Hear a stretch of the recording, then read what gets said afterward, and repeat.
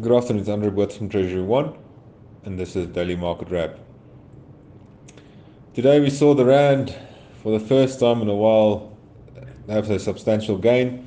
The Rand is currently trading around the 18 Rand 12 level. If you can remember, we hit that 18 Rand 50 level yesterday.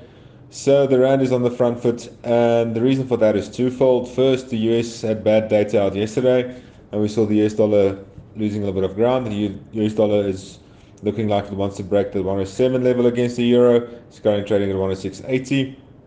So we've seen a bit of dollar weakness, but we've also seen good data out of China, which helped emerging markets, the Rand being one of the emerging markets, or South Africa rather, and that has helped the Rand scores. It hasn't done as much as all the other emerging markets, but that is just down to the local issues that's still plaguing South Africa.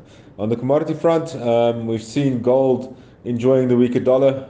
Gold is currently trading at $1,835 per ounce, and Brent crude is trading around $83 per barrel. And that's my story for today. Speak to you again tomorrow.